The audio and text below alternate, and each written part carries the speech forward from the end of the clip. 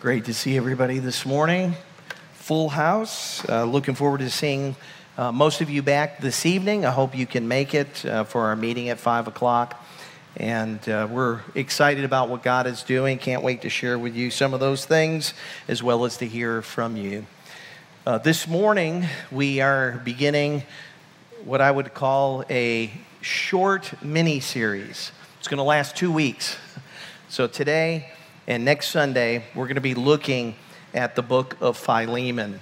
And it's kind of fitting that we do that. Now, I'm just curious, though, how many of you have been in a worship service where you've actually heard the book of Philemon expounded? Have you ever heard anybody preach? A few hands. It's not a book that is often referred to, maybe because it's so short it just gets overlooked as you're turning the pages of Scripture, but it's a wonderful little book. And as I was thinking about how to kind of set things up, I guess I would need to say on the front end that next week we'll be getting into the bulk of the text. This morning, as is typical whenever we start a new sermon series, we spend a lot of time on the introduction because understanding the background of the book, understanding the circumstances and the setting is extremely important if we're to understand what the author is saying to the people that he is writing. And we need to understand that so that we can understand what God is saying to us today. And as I was preparing for this message, I was kind of racking my brains trying to think how I want to kind of get into it. And I finally decided to share just a personal illustration or story from my life as a parent. We've got lots of parents here. And I'm sure you have had the same sorts of challenges that we have had as parents in raising our kids. But as our kids have gotten older, I have found that my parenting style has changed some, okay?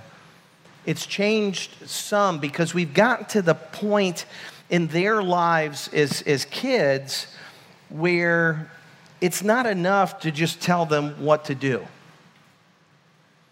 If I'm still doing that at this juncture in their lives, then perhaps I failed as a dad.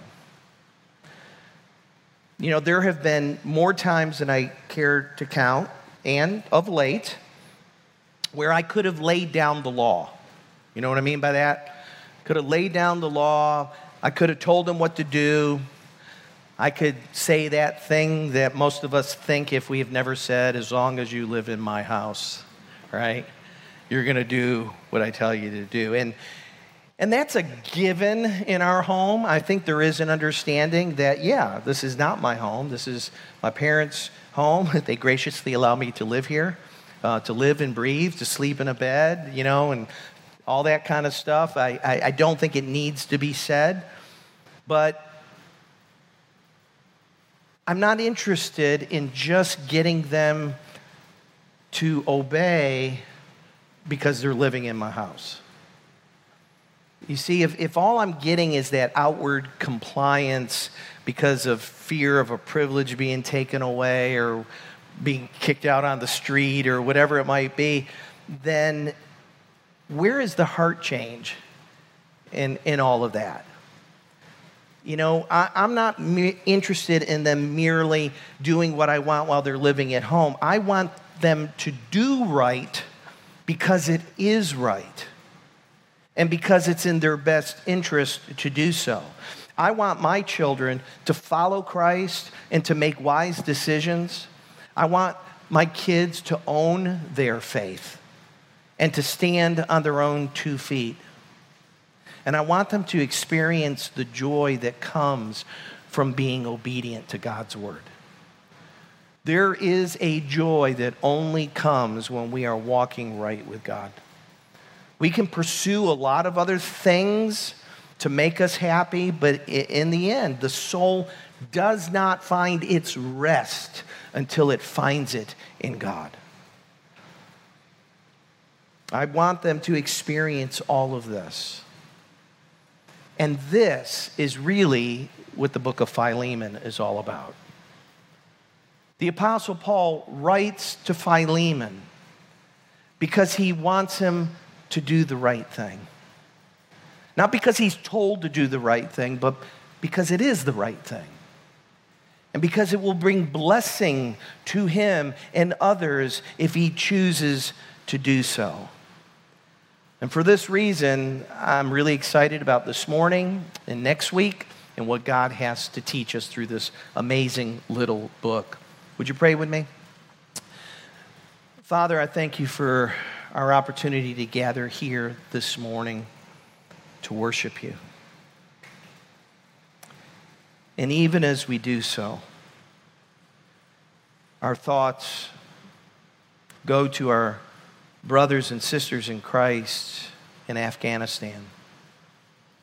It goes out to all the people who are living in fear right now, that they might be captured, that they might be tortured, that they might be killed. And Lord, as we enjoy the freedom that we have here this morning to worship you, to hear from your word, we realize that there are many people, both there in Afghanistan and other parts of the world, that don't have that freedom. But Lord Jesus, we thank you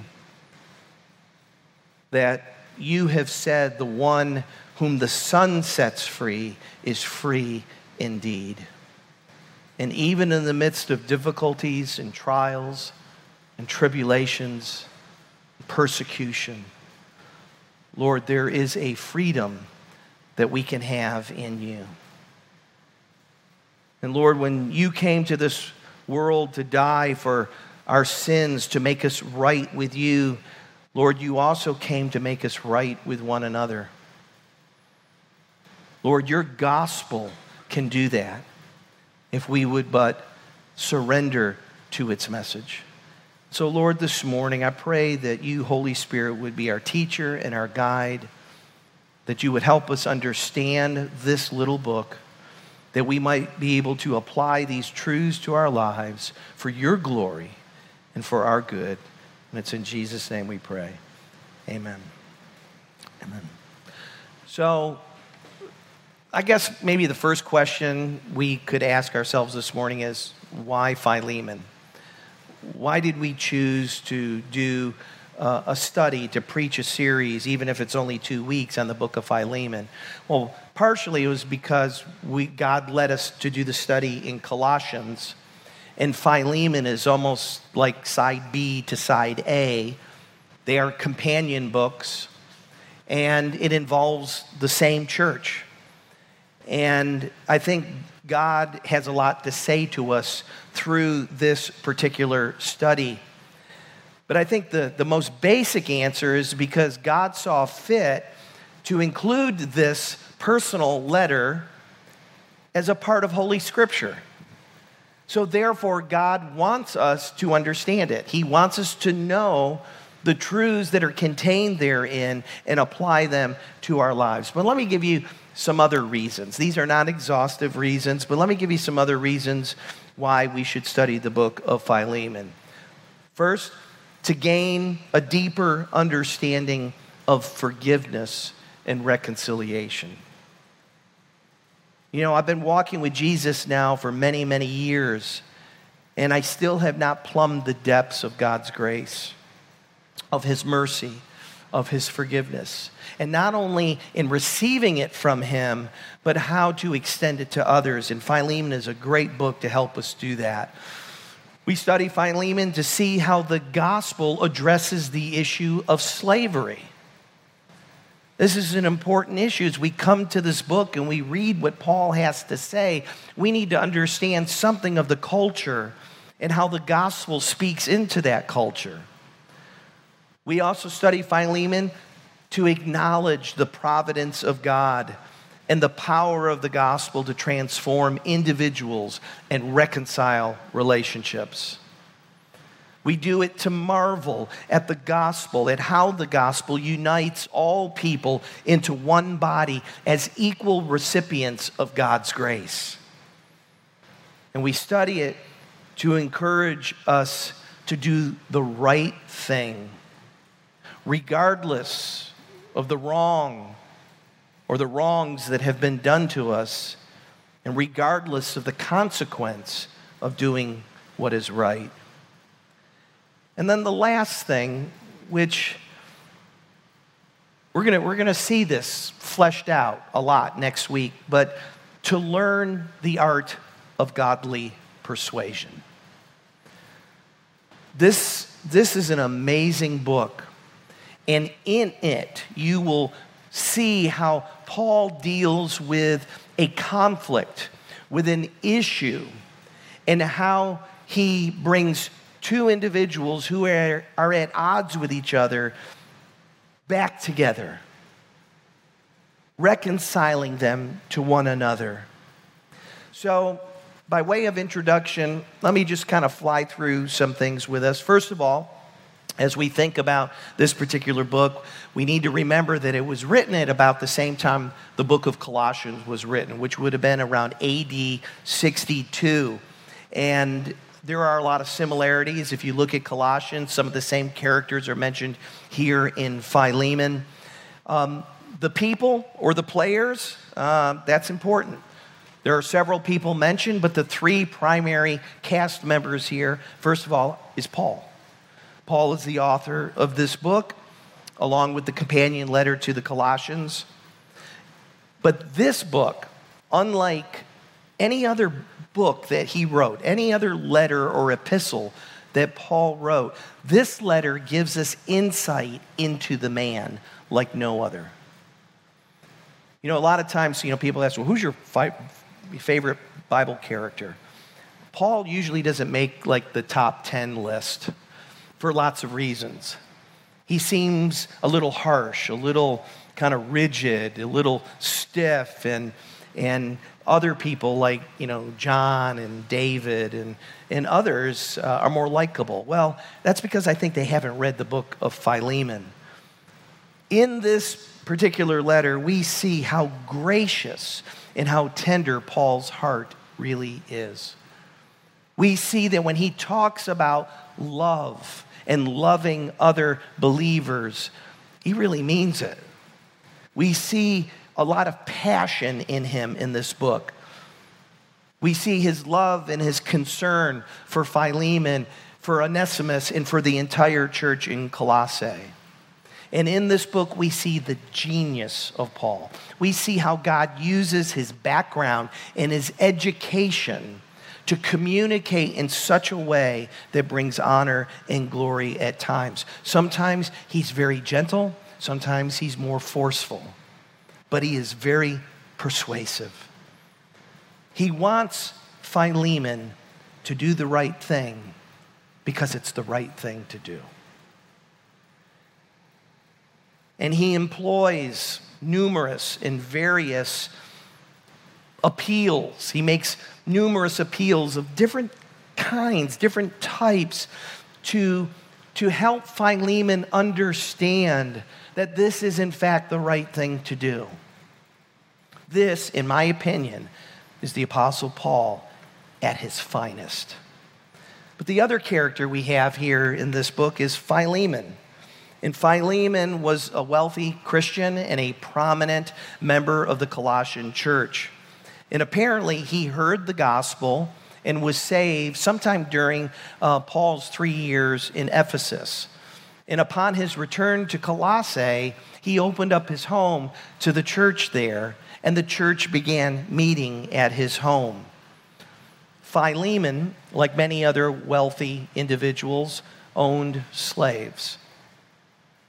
We don't know how many, but we know that the third character in our story was one of them, and that is Onesimus. Onesimus was a slave that was a part of Philemon's household.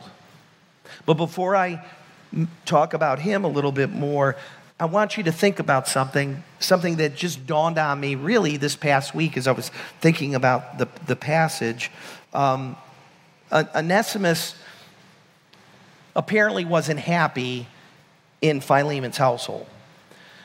because as it turns out, it looks as if he stole something, maybe some money, maybe some property, and he ran away.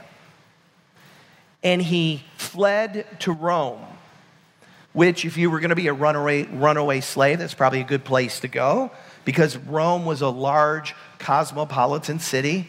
It was a place that you could get lost in the crowd. And you can understand why Onesimus would want to do that, because in Paul's day and in his day, if you were caught stealing from your master, you could be put to death. So Onesimus didn't want to be caught. So he ran as far away as he could to get away from Philemon in the hopes that he could live a normal life. Now, I think this is really incredible, and this is the thing that I really focused on this week. Philemon came to faith in Christ in Rome. So you have to catch this. Onesimus was a part of Philemon's household. The church in Colossae met in Philemon's home. So no doubt Onesimus had heard the gospel, probably numerous times. But he wasn't converted. He ran away. And in God's providence, he runs smack dab into the Apostle Paul in the city of Rome. What a coincidence. I think not. I think this is, in fact, the providence of God. And I don't know how it happened, but somehow he came into contact with Paul. He heard the gospel. He responded to the gospel. He was saved. And then he was discipled by Paul to the point where he became useful to Paul, even in his imprisonment. Now, in the old days, there was a saying, and it goes something like this: put that in your pipe and smoke it. I mean, think about that for a moment. How God orchestrated all of this in spite of his sin in stealing from his master. God still works things out in such a way that he eventually comes to faith in Christ. Now, this should encourage many of you parents. Because a lot of times, Christian parents are at their wits' end trying to figure out how to help their kids come to know and love and serve Christ. Sometimes being raised in a Christian home, well, not sometimes, just being raised in a Christian home is not a guarantee that you're going to become a Christian. Just because you hear the gospel or your dad's a preacher doesn't mean you're automatically in, that you're a Christian, that you're a follower of Christ. In fact, many times, children can rebel and they can run away. And I think this passage should encourage our hearts to say, you know what? You can't run from God.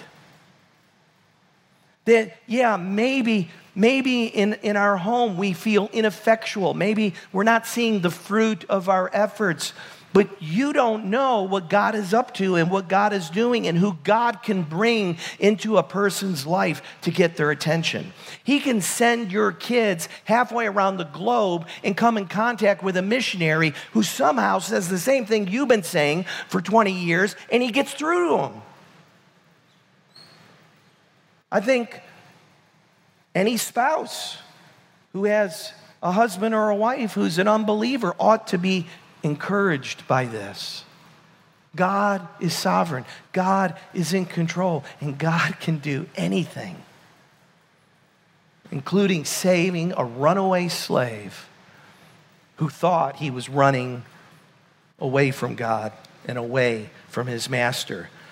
And as you know, Paul eventually sends Onesimus back to Philemon, which is in itself another remarkable thing, because Paul understood what the penalty could be for stealing from his master, yet he sends him anyway.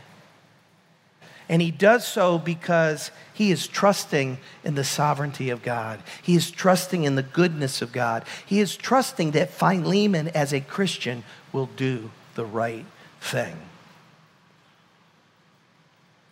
The place, Paul, as you know, was writing from prison. He was in chains.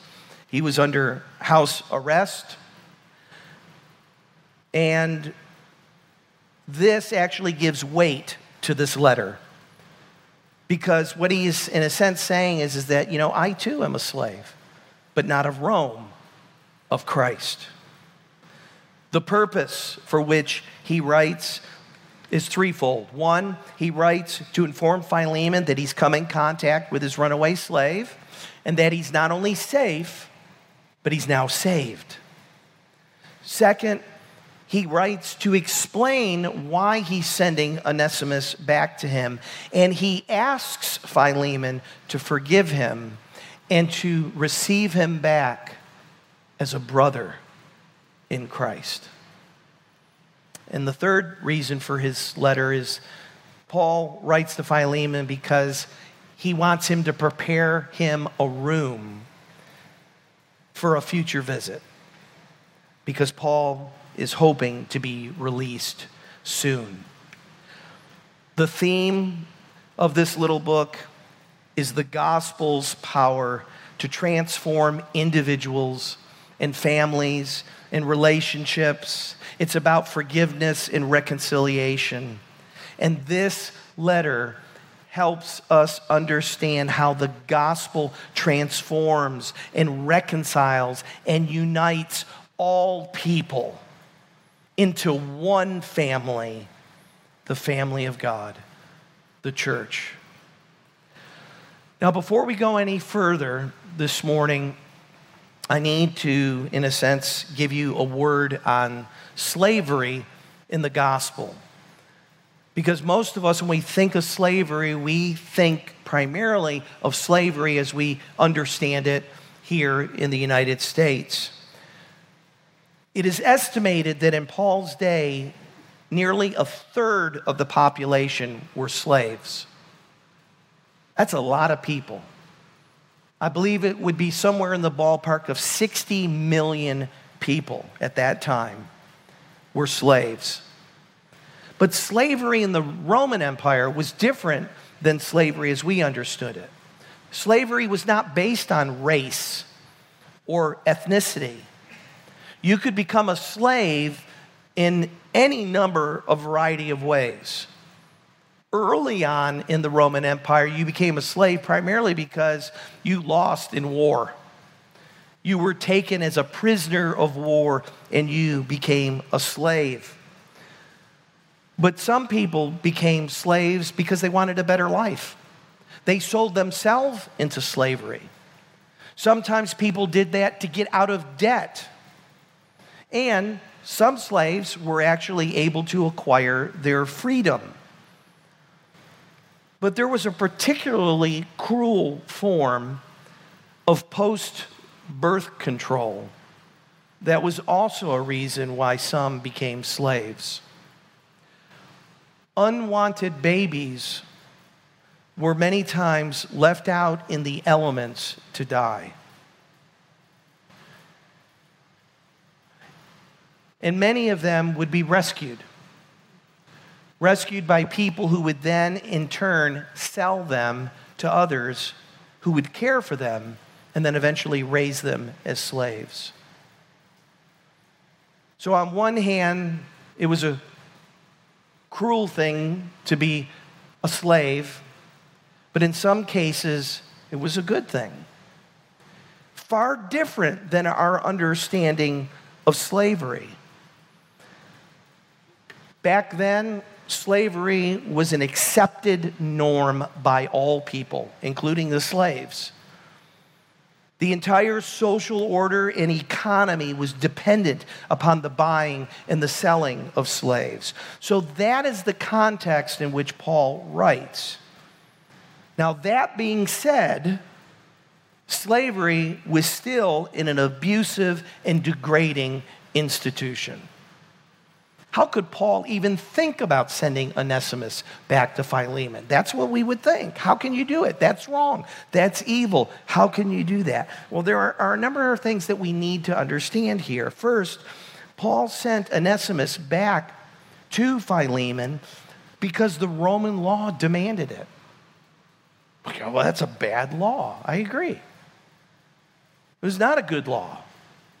Paul, however, obeyed the law. We may not always agree with the governing authorities, but we must not be quick to rebel. Just as an antidote to this, you have to take in consideration the lives of slaves and what would happen with any such revolt. In fact, we can learn from history here because we find that Spartacus, who led a slave revolt and had won many victories along the way, but eventually was defeated, what Rome did to the slaves after that was unconscionable. 6,000 men were crucified and put out for public display so that other slaves would be fearful of rebelling against their masters and rebelling against Rome. The second thing we need to understand is that God often is at work in ways that we do not understand. He sees the whole picture, and he's working out his plan in his timing and in his way. In sending Onesimus back to Philemon, Paul is not just being obedient to God's commands. He's being consistent with his own teaching, where he taught that Christians should submit to the governing authorities. He is actually trusting God to work in this situation, even though it's difficult to do. He is trusting that God is going to bring about reconciliation between Onesimus and Philemon. And the question that we need to ask ourselves is, are we as willing to trust God in these kinds of situations when obeying him seems difficult to do? Paul did not speak against slavery. But you know what? Neither did Jesus. No one seems to bring that up. They're quick to lay it at the feet of Paul, but then they realize they don't realize that Jesus didn't do it either. In fact, Jesus made it clear that my kingdom, he said, is not of this earth. He didn't come to overthrow the Roman government and the social structures that existed. He came to save sinners. He came to change our hearts, to give us a new nature. He came to save us from ourselves. Jesus even said things like this, and I don't know if you've thought about it. The poor you will have with you always. But didn't Jesus care about the poor? Why would he say they're going to be with you always? It's because we live in a fallen world. Jesus is just stating a fact that as long as we live in a fallen world, there is going to be social injustice. There will be poor. There will be the homeless. There will be the hungry, the oppressed, the marginalized, and the persecuted.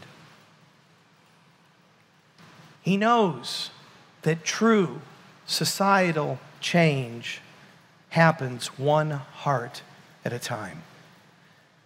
And that's what Jesus came to do, to give us a new heart, a new spirit, to change us from the inside out. And then as we live our lives for the glory of God and the good of others, we begin to see our culture change, our society change, our world change. Paul knew that slavery was wrong. And that's why he encouraged masters to treat their slaves well. He even told slaves that, hey, if you have an opportunity to gain your freedom, do it. But Paul wasn't trying to overthrow the Roman government. He knew that the best way to effect change was not through revolution, but it was through changing the human heart. Paul did not directly assail the institution of slavery. He let the gospel do it. And what is interesting is if you're a student of history, what you find is in the coming years and decades and centuries, the gospel, as it was fleshed out in the church, eventually brought an end to slavery in the Roman Empire. I like what Alistair Begg said.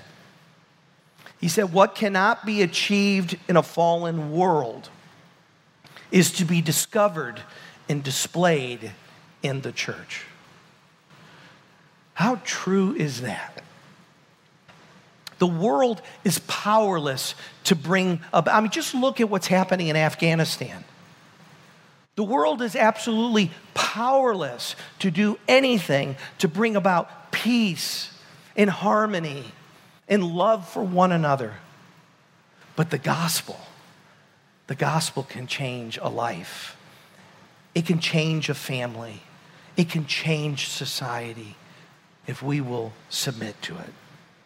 Paul's letter to Philemon is a timeless testimony of how God transforms lives, families, and cultures. Think about it. Only the gospel could take a Pharisee, a Jewish zealot, a Pharisee of Pharisees, and a rich Gentile slave owner, and a dreg of society, a slave, and bring them all together in one family, the church. You see, folks, this is the solution to the cultural and racial divide that we are experiencing today in 2021. It's Jesus. It's the hope of the gospel. The gospel alone has the power to transform, reconcile, and unite all people into one family, the church. All right, are you ready? Let's jump in. If you have your Bibles, open up to Philemon chapter 1. You won't be confused because that's the only chapter there is. Chapter 1. We're going to be reading today through verse 8.5. So, all right, verse 1. Oops, or it was already there. Sorry, I hope I didn't mess it up. Paul, a prisoner for Christ Jesus, and Timothy, our brother, to Philemon, our beloved fellow worker, and Apphia, our sister, and Archippus, our fellow soldier, and the church in your house. Grace to you and peace from God our Father and the Lord Jesus Christ. I want you to notice how Paul introduces himself here. He doesn't introduce himself in the way that he does most often in his writings, where he would say, Paul, an apostle of Christ Jesus, or Paul, an apostle by the will of God. Here, he refers to himself as a prisoner for Christ Jesus. And I think he does this intentionally. He is not going to appeal to Philemon on the basis of his apostolic authority, but as a fellow worker, as a prisoner of Christ, as someone who understands a little bit of what has been going on in Philemon's life and in his household. Now, this is a personal letter written primarily to Philemon, whom Paul describes here as a beloved fellow worker. Now, I say primarily because Paul addresses this letter to Philemon, to Apphia, to Archippus, and the entire church that meets in his home. Do you see that? This indicates then that the letter would actually have been read in the hearing of the entire church, thereby giving greater weight to it. I mean, if you can imagine, you're Philemon, you're sitting there in the service, and you're hearing Paul tell you these things in the hearing of other people, you're going to probably take what he says to heart. We're going to see that the grammar of the text also alludes to this, but Apphia is believed was Philemon's wife. We don't know for sure, but we think that she was his wife. Archippus may have in fact been their son, and he is referred to here as our fellow soldier. So it kind of speaks to some sort of official position that he might have had or ministry. Paul actually mentions him in chapter 4 in Colossians. In chapter 4, verse 16 and 17, Paul writes, "And when this letter has been read among you, have it also read in the church of the Laodiceans. And see that you also read the letter from Laodicea. And say to Archippus, that you fulfill the ministry that you have received from the Lord." So Archippus may have had a significant ministry here in Colossae or perhaps in Laodicea. He may have served there as one of the pastors or elders there. Look at verse 3. "Grace to you and peace from God our Father and the Lord Jesus Christ." I said earlier that the grammar kind of supports the idea that this letter would be read to the entire church, and here is another reason, because the you in verse 3 is a second person pronoun, but it's in the plural form. So if you were down south, it might read something like, "Grace to y'all." Okay? Something like that. How'd I do, Sandy? Was that okay? Not good? All right. But you get the idea.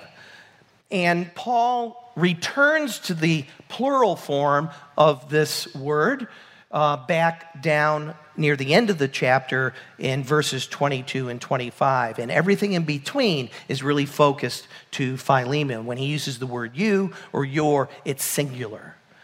But initially, he's addressing the entire church.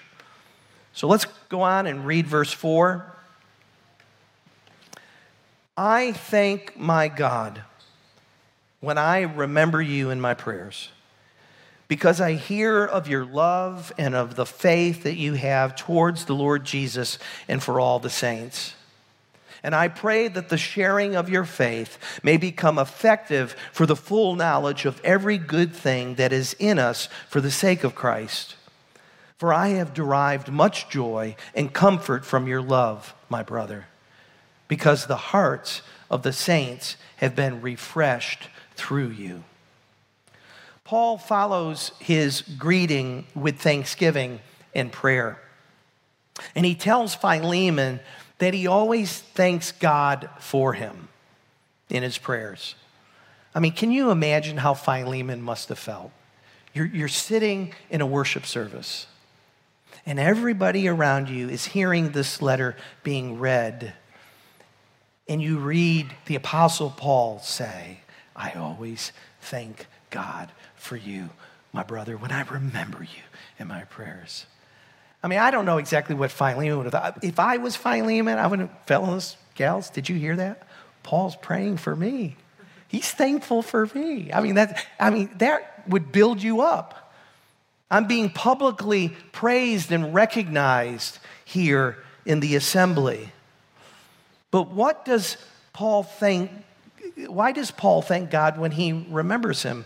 Well, it says, because he heard of his faith and his love for all the saints. Now, this is kind of an odd construction, but I think that the New International Version, the NIV 84, gives a good sense of this. It reads, "Because I hear about your faith in the Lord Jesus and your love for all the saints." Now, the CSV, the Christian Standard Bible, does the same thing, but it kind of reverses the order. That's why I say it's kind of a weird construction. He says, "Because I hear of your love for all of the saints and the faith that you have in the Lord Jesus. Verse 6 is not easy to understand. And the ESV and some other translations translate the Greek word koinonia as the sharing of your faith. Sharing being the key word, but the sharing of your faith. If you see that there, that I pray that the sharing of your faith may become effective, as in evangelism, that you're witnessing, that your evangelism will become effective. But koinonia is a rich word, and it has a lot of different meanings, mainly translated fellowship, but it can also mean sharing, generosity, contribution, participation, among other things. I don't believe Paul was referring to Philemon's personal evangelism here. It just doesn't seem to fit the context.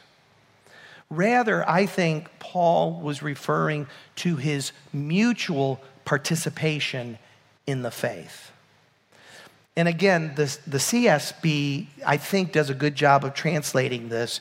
It says that I pray that your participation in the faith may become effective through knowing every good thing that is in us for the glory of Christ. I really like the New English Bible. I don't use it very often, but the New English Bible says, my prayer is that your fellowship with us in our common faith may deepen the understanding of all the blessings that our union with Christ brings.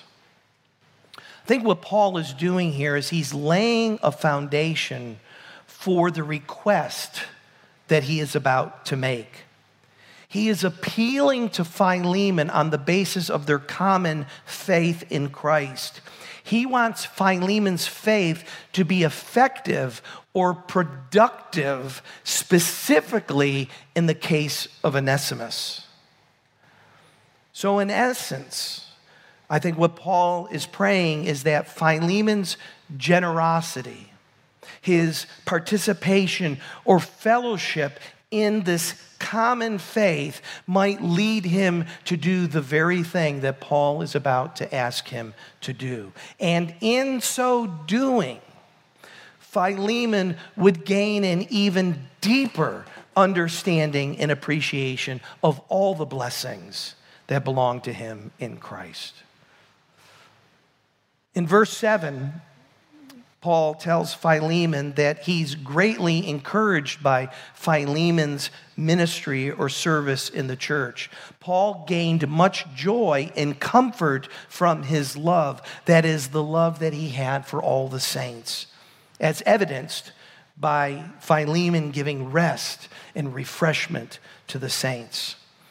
The New Century Version translates verse 7 this way: I have great joy and comfort, my brother, because the love you have shown to God's people has refreshed them.